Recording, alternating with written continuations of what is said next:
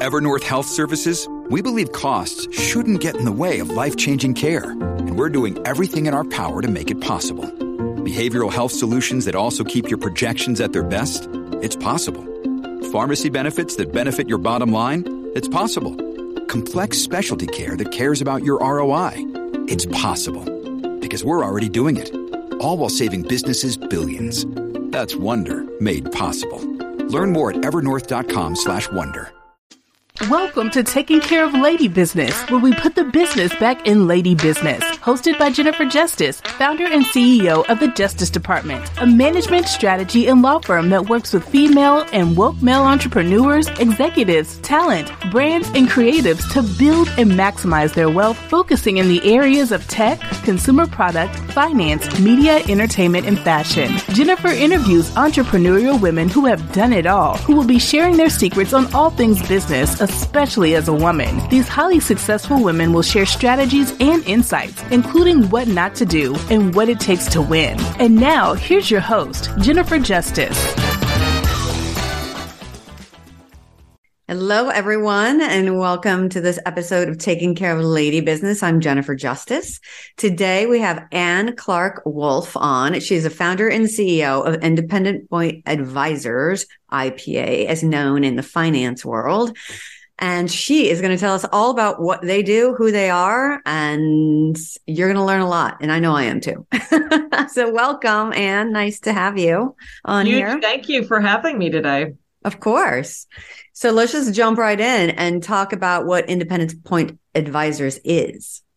Sure. Well, I'm thrilled to be with everybody, but I had a 32-year career across the big Wall Street firms, including Citigroup, JP Morgan, and Bank of America.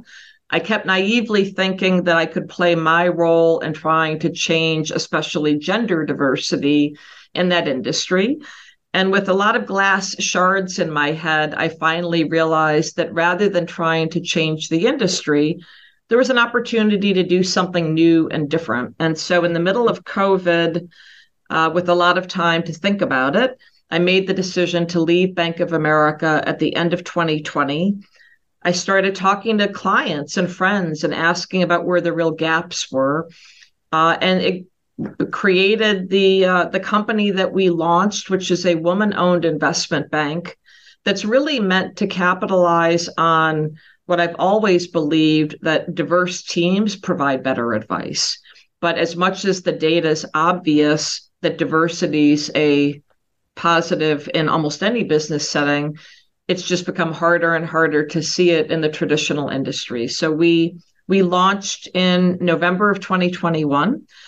We just completed our first full year, and no one would have recommended that you start an investment bank in the middle of the worst economic year in history. But I'm thrilled to say that we survived and thrived, and we have a team of 25 amazing professionals, and we are 93% diverse. But more importantly, it's also a diversity of experience. And so it's not just the optics, but it's actually the skills that people bring to the table. Yeah, that is amazing. Well done. And, I call that look, sometimes you have to work in the patriarchal system. That's what it is. It's adds security for people. A lot of people just like to know where they can go every day, but ultimately trying to change that system is very difficult. And you're moving up, I was always feeling I was going up 2 rungs and then, sliding back down to an inch from where I was before. And then, now so I'm just hyper focused, and you are too. I'm building the matriarchal system, building the system that works for us and includes everyone who was never included in the patriarchal system. So kudos to you. It's no small feat, in particular in the area that you're doing it.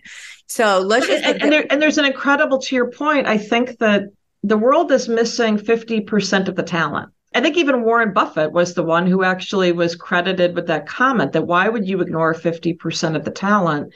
But as you said, as I've talked to hundreds of women in the past 2 years, the sad truth is that there are a lot of people who either as being the sole breadwinner or the dominant breadwinner, they know that they're capable of so much more greatness, but they can't separate themselves from the security of these large organizations. And I hope to give them a little bit of the confidence to spread their wings. And just as you've succeeded and thrived, we just need to show many more examples that people can do it. Yeah, I know, because it's scary. It can be scary. But, when I hired my executive coach, who was also a really good friend of mine, she was basically just telling me about like all the things that I was scared of were just limiting beliefs. And there was nothing in my past to prove that my success would not happen. There was no evidence whatsoever.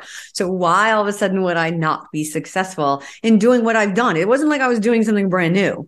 You know what I mean? I'm doing what I did for the last 20 years. I'm just only helping women, So, I mean, I don't know how we overcome it, but I say it jokingly, but it's actually the truth. I have 4 hours or more of imposter syndrome every day. Yeah. Sometimes that's like 4 a.m. to 8 a.m. when I wake up and I'm like, oh shit, what was I thinking trying to do this? Yeah.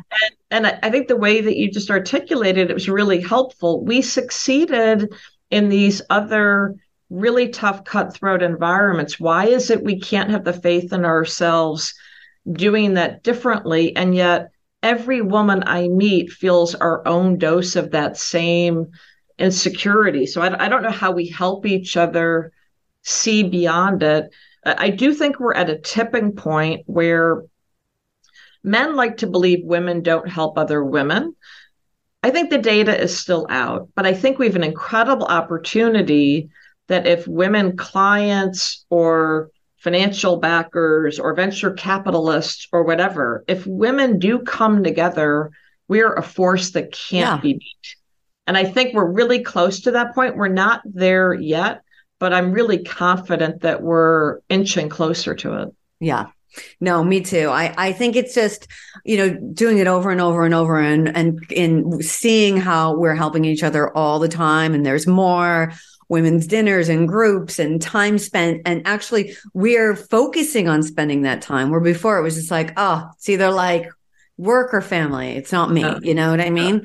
And I think we're making more time and effort for that and finding real results from it because Me Too is particularly eye-opening because everyone's like, oh, wait, this has happened to all of us. Okay. But the challenge, one of the, I don't want to say one of the bad things that came out of Me Too, but I noticed a very dramatic change that at the early part of my career at Salomon Brothers, men were great mentors of mine, and they would include me when they would go to the bar, or when they would go to an event. And I think they looked at me in kind of a gender neutral way. They didn't look at me like I was a girl. It was just, I was one of the guys. The challenge post Me Too and post Mike Pence is I think there are a lot of men who now believe I cannot safely be in a private setting with a professional female colleague. Mm-hmm. And that has huge consequences because we all know that it's that personal rapport and trust that gets typically a male manager to trust you on the big account, to give you the visibility with the client that you wouldn't otherwise have. Yeah. So I worry a lot about that the next generation is being deprived of that. And the men can hide behind a very convenient excuse of, boy, I don't want any risk of Me Too. Yes. No, you're right. But whenever somebody asks me that, they're like, and they say those kinds of things like, oh, we're so scared. It's like, it's very simple. If you would not do it or say it in front of your wife, mother, or daughter, then don't do it. So true. Really? It's that complicated, So when you're commenting on my boobs, I don't know. Was that right? It's kind of obvious to me. But I do deliberately use wives and daughters as some of the best path to encouraging men to be supporters for what we're doing. Yeah. And what's interesting is that even men with professional wives, they're kind of interested in what we're doing. But the man with a 20-year-old daughter, he will accept his wife being discriminated against. He will not accept his daughter being discriminated against. So again, I'm excited by that possibility that the people, these fathers want to see change. Yeah. Those are the things I say to them too. I'm like, oh, so your son is better than your daughter? Like, what? I'm like, well, then you're a feminist if you think they're equal. That's literally the definition of feminism. You believe that men and women are equal. It's like that simple. It's not a dirty word. It's not a 4-letter word, right? No, it's not. All right. So let's get back to the basics, okay? For people who Sure. don't really know. What is an investment bank? What does it do? So it's funny that, I always think about it as being straightforward, but think about investment banks as really playing 2 or 3 roles. They help raise capital for companies. They take companies public. So when Rent the Runway goes public, they use an investment bank to help advise them and to help them prepare and to sell those securities. When a company chooses to sell themselves and they're thinking about should they grow or should they sell, they call an investment bank to help guide that process, to help put them out into the market in the best possible light. And so in many ways, investment banks are really about helping these companies and these clients accomplish what they're trying to accomplish. It doesn't need to be a lot more complicated than that, but think about it as raising money and helping them achieve their end game of whether they're ultimately trying to be sold to a bigger company or whether they want to be in the seat to buy another large company. And so there's typically a size for this company, right? Sure. Like, what level of companies are you working with? So this is a place where I get accused of being an overly ambitious woman who probably should be just a little bit more focused. But the beauty of our model is that we do capital raising for the largest companies in the world, whether it's Apple or Verizon or Morgan Stanley. So these large institutions who regularly access the bond market have been some of the earliest, most progressive companies in wanting to include diverse firms that look like ours as part of that exercise. And so in some ways, those big companies are a unique element of the market.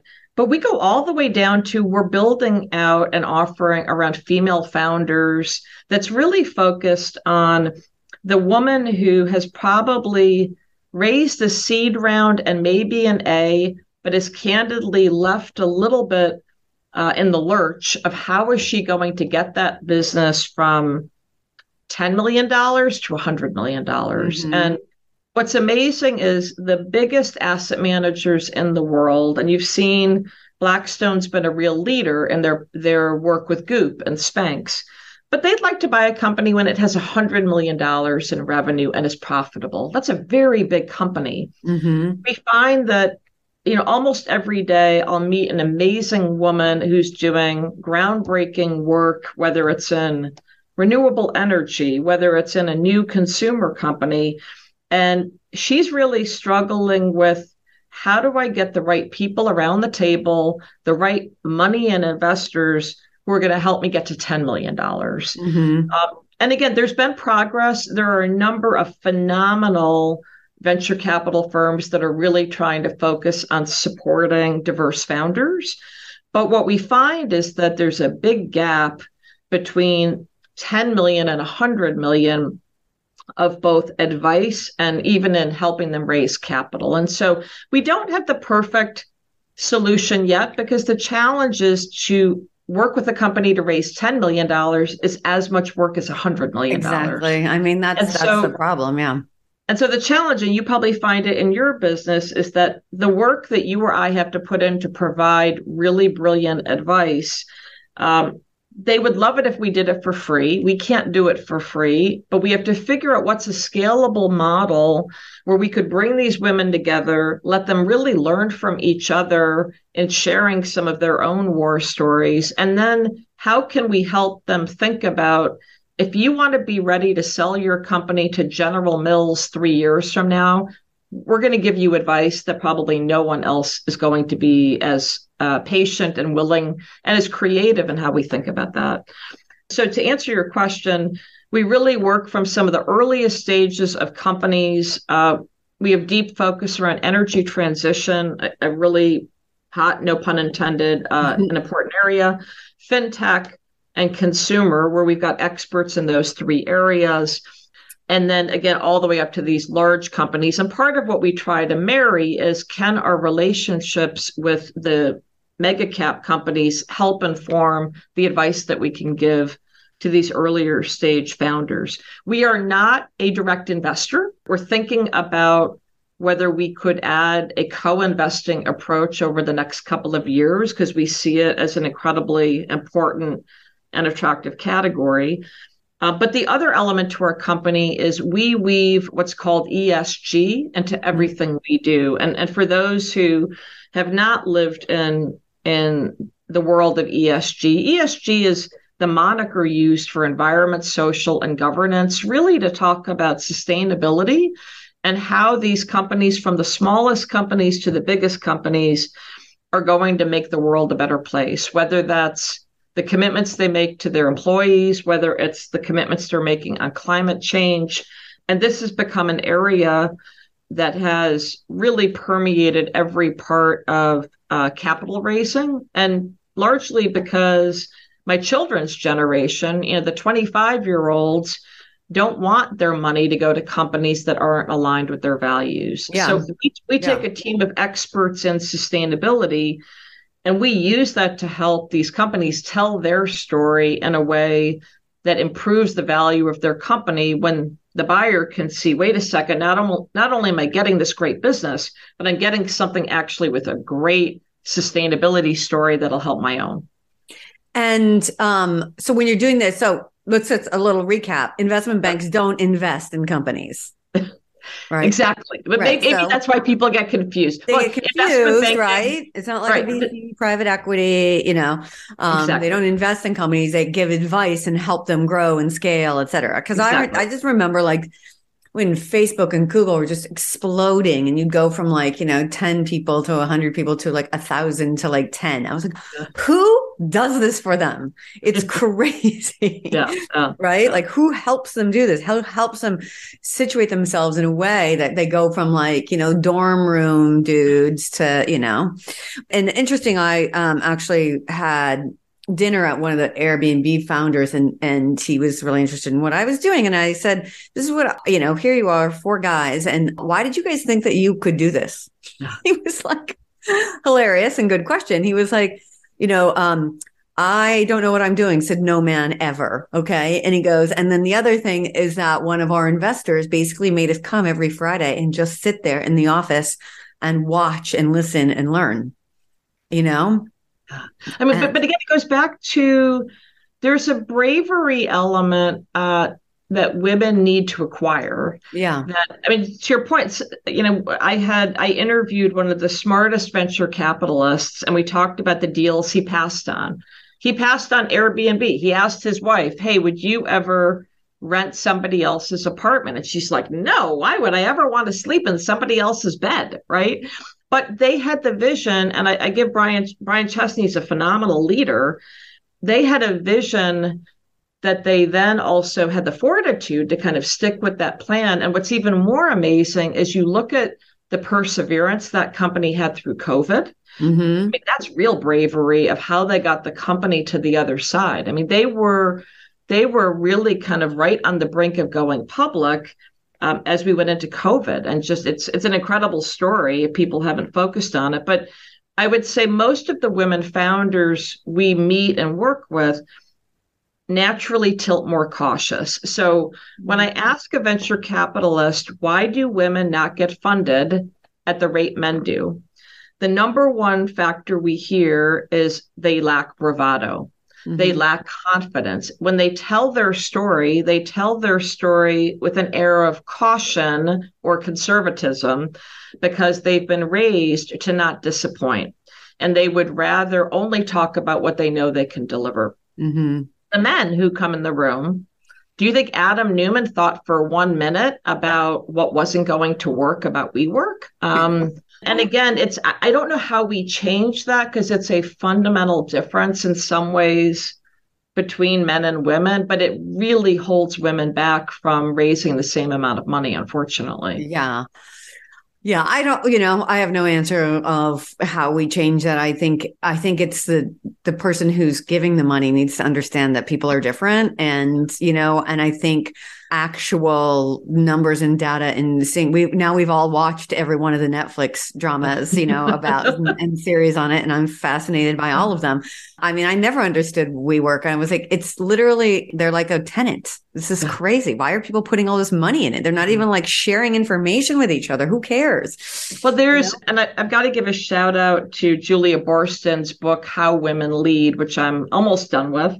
And it's a phenomenal book, but it's also a phenomenal book because, like A Good Girl, it's rich with data. And but she looks through and she interviews a number of these early stage founding women and what's kind of gotten in their way of getting their business plan funded. And I think that there's one of the things she calls attention to is that the investors who remain 90% men are looking for pattern recognition. And they're looking for a pattern of how they made money before. And that pattern of how they made money before was a guy in a hooded sweatshirt who, was 20 to 35 years old. Yep. So maybe, again, optimistically, if they see more women where they have the pattern recognition of these women make them money. Exactly.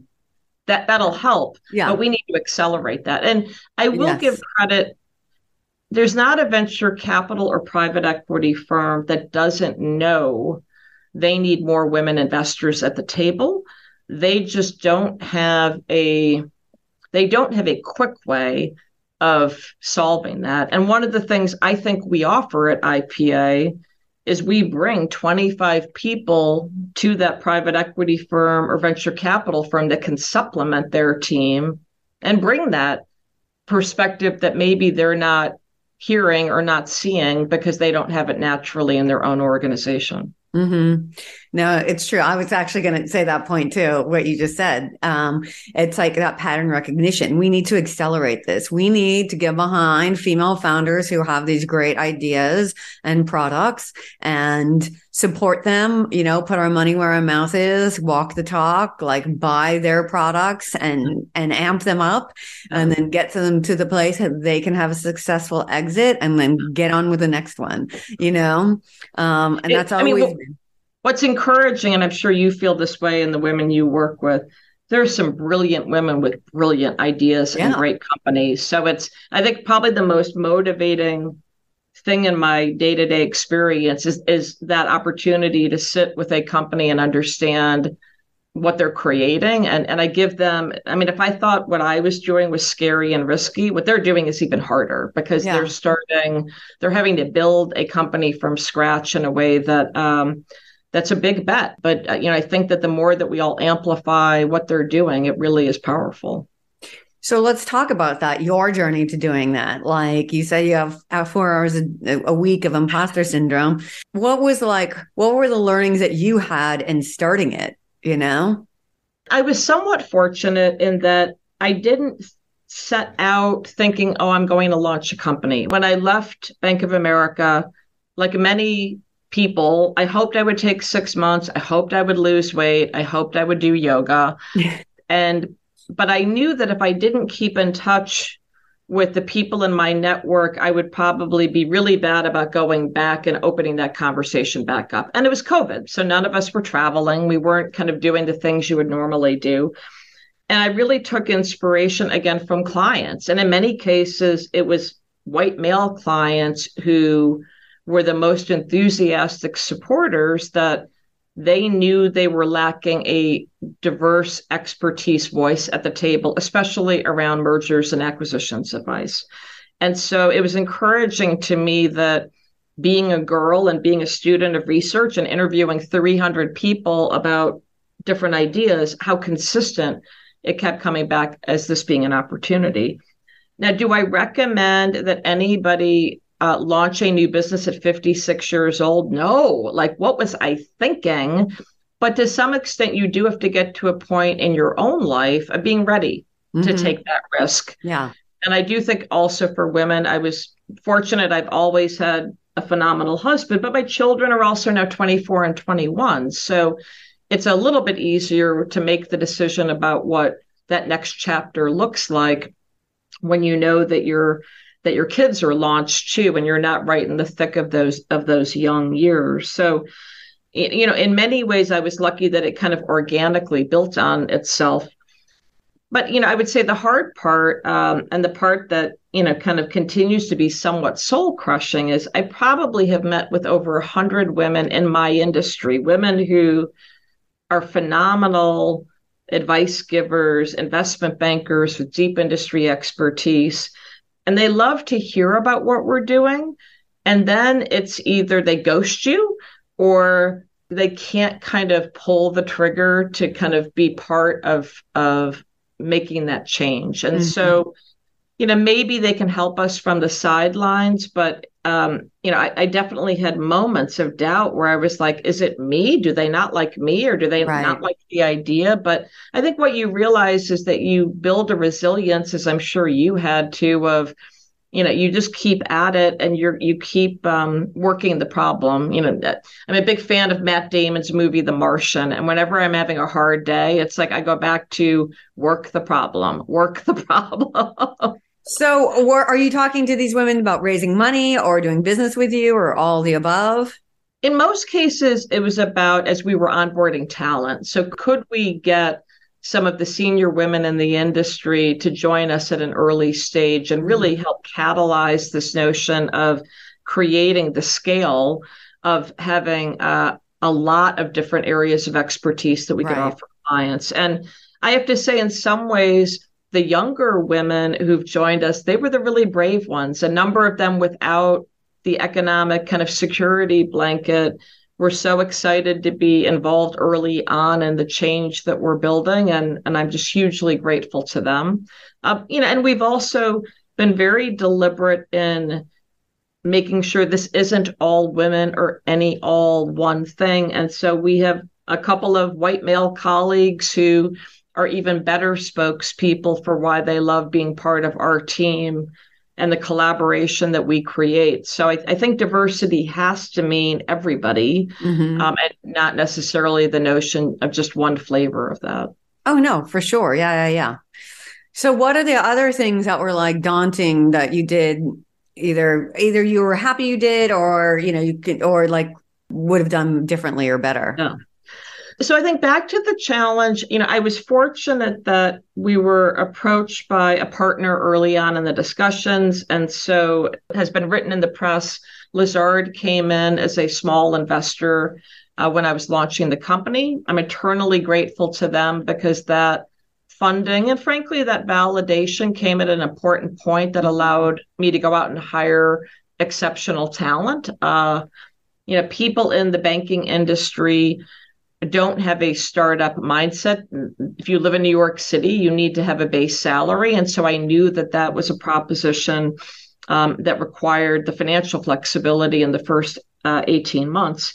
That was before the Armageddon of what the year became. So I'm really grateful that we had that starting point. I think there still is the question, as every female founder thinks through, of the constant debate of when and how should you raise more money? Is now a time to be even more strategic and to realize that given how phenomenal the opportunities are, how do you scale that even faster?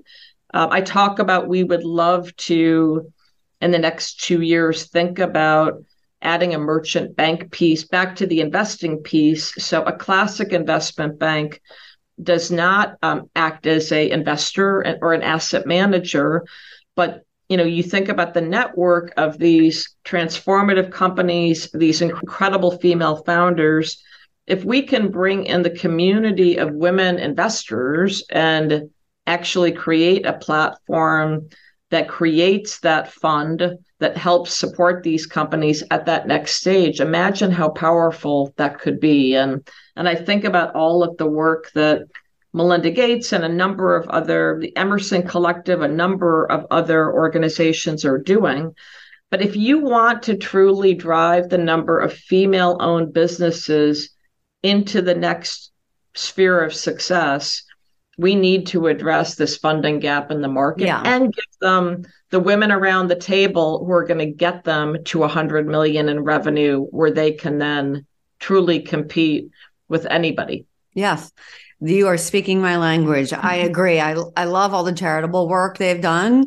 And I just started watching that show Loot on Apple TV. Did you see it? It's basically based on Mackenzie and, giving to charity, but that's really like a patriarchal problem, right? A lot of the reasons why they exist is because of the greed of a patriarchal system and not like really funding it. And so it's like, where is the money that you give blindly $25,000 to a table for a gala? Why won't you give blindly $25,000 to a female founder, in particular, if you like the product?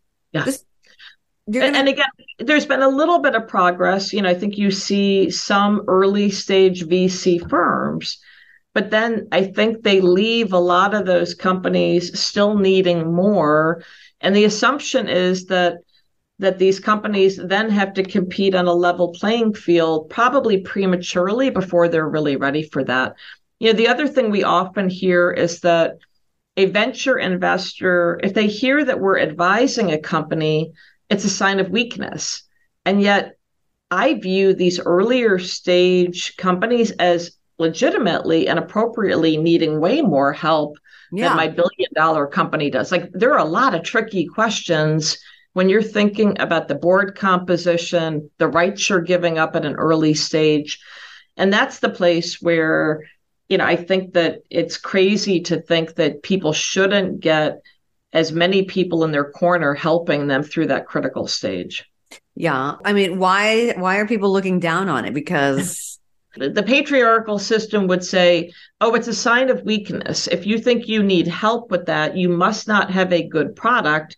And my point is, no, it means I don't have the boys' network they do. Yeah. So they're all getting help. 100%. So I think the men are getting help, and they're getting help in a very different way. The number of women who come to me and say, I don't know how to find the people who back companies like mine. And these are very talented founders, but it's not a social network that you would naturally trip into if you didn't have the benefit that a lot of other groups do.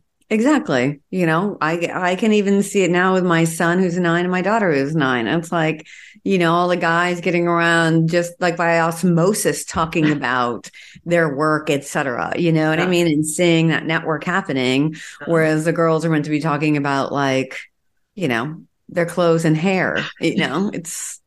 And it's amazing, even without you kind of putting those gender stereotypes out, it's, there's a lot that needs to change. And by the way, I have to say, I was always a big fan, and I think the world has lost focus on it, but I love Take Your Daughter to Work Day, because I think that a 9-year-old girl needs to see that there are a lot of different ways women show up to work, right? And then unfortunately, in the kind of PC world we live in, it became, oh, well, you can't do that for daughters. You have to do it for sons. You've got to do it for everybody. And it lost the point that the 9-year-old girl actually doesn't see enough examples when other people probably do. Yeah, exactly. So, I mean, that's a big part of it, So in all of this, I mean, everything you're doing is so amazing. And, I love that you have like the female founded investment bank. And I love now that we all know exactly what an investment bank does. And, we could, I'm sure, keep you on here forever, but obviously I want to let you go and continue conquering the world. But, in all of this, right, because you and I in particular were in businesses that is basically dominated by men, and they've never walked a mile in their shoes, as well intentioned they are in some of the advice they give, or all of the advice they give. I've gotten a lot of really shitty advice over the years, not knowing what it's like to be the only woman or the other in the room. So tell us, what is the worst advice you've ever received? So you and I talked about it, and I would agree with the point I know you've made. Women are consistently told, just put your head down, do good work, and you'll be noticed. I have never seen that work once in my entire career. And a woman who does that and toils away silently, she may work far more hours, she may produce phenomenal work, and yet she's still going to be the first one who's going to be laid off at a big investment bank this week when they're doing layoffs, because no one knew her. Yeah. They didn't see a personality. They didn't know who that authentic person was. I would say the second part of that is you'll get almost every performance review, and I think Julia does a good job again in her book on this, of saying, for some reason, women's performance reviews focus completely on style and delivery points. Oh, yes. I'm so glad you brought that up. You're too harsh. You're too direct. You don't smile enough. You're not nice. No one ever says your financial results were better than the 37 other people or worse than the 37 other people. Yeah. So I don't know how you my advice would be, how do you force in a review to make sure people are actually reviewing you for what should matter? Exactly. Which comes back to, I think, the most important point, which is be the authentic you. It takes way too much energy to pretend to be somebody else. And you and I both realize that being the authentic us may mean that you do it in a different way, and you may create something new and different. And that's what's exciting. But I think that if you're not being the authentic you, I think you see a lot of people who are really unhappy, and life is too short. It's so good. That's such a great point. We talked about it before, and I'm glad you brought it up because I wanted to. But that character, like, women get a character assassination instead of performance evaluation. You're like, what does this have to do with my work? Did I do a good job? Yeah. Oh, people don't like you. Why? Because you're aggressive. What does that mean? How am I aggressive? Because you just talk just like that. That's aggressive. This by the way, I mean, this is I have an enormous frustration with the women in human resources. And it's, it's probably 80% women in human resources. They're not doing their job by not calling that out. Yeah. Right. That's the core job. And the notion that in so many of these organizations, that still is persisting, 30 plus years later, it's just a shame. I think we all can be better than that. And we need to be getting people's great ideas and productivity without focusing on, I like that, the character assassination point. Yeah. Actually, one more point on that. And then I promise I will let you go. Yeah. But I was representing a client, and, their HR person was a man, and goes back to things that you wouldn't say in front of your wife or daughter.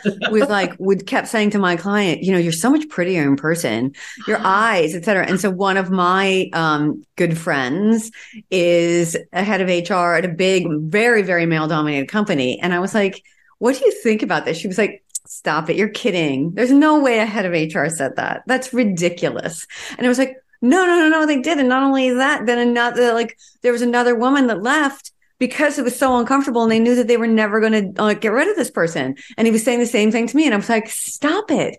And then I'm friends with the boss of that guy, and she promoted him. But imagine, so my company is 93% different. Imagine how freeing it is to be a woman, a Black person, an openly out gay man, and not have to deal with that, right? Yeah. And I'm not saying we're perfect, but I'm saying that by the minority being the majority, I hope it's freeing to let people do exceptional work and do what they're meant to do, which is provide clients with great advice and have fun collaborating, like actually enjoy coming to work. Because in your example, if the HR person is that way, the odds of the rest of it changing are probably pretty low. Exactly. Well, this is amazing. And thank you so much. How do people find you in the company? Thank you. So, and at independencepoint.com. We have a website up and running. But I have to say thank you, Jennifer. And it's another wonderful, badass woman who has brought us together. So I have to give a shout out to Desiree Gruber. Because, I get no better energy than when I can be in a group of women like you who are open and willing to support what we're doing. And I think, again, it's the sign that we're all so close to this really powerful tipping point. So I'm really grateful that I am cool enough to be included in your podcast, and I hope I can count you as a friend. Of course. Thank you so much. This was amazing. All right, everyone, look that company up. Keep tabs on Anne. And until next time, I'm Jennifer Justice. Thank you for listening to this episode of Taking Care of Lady Business.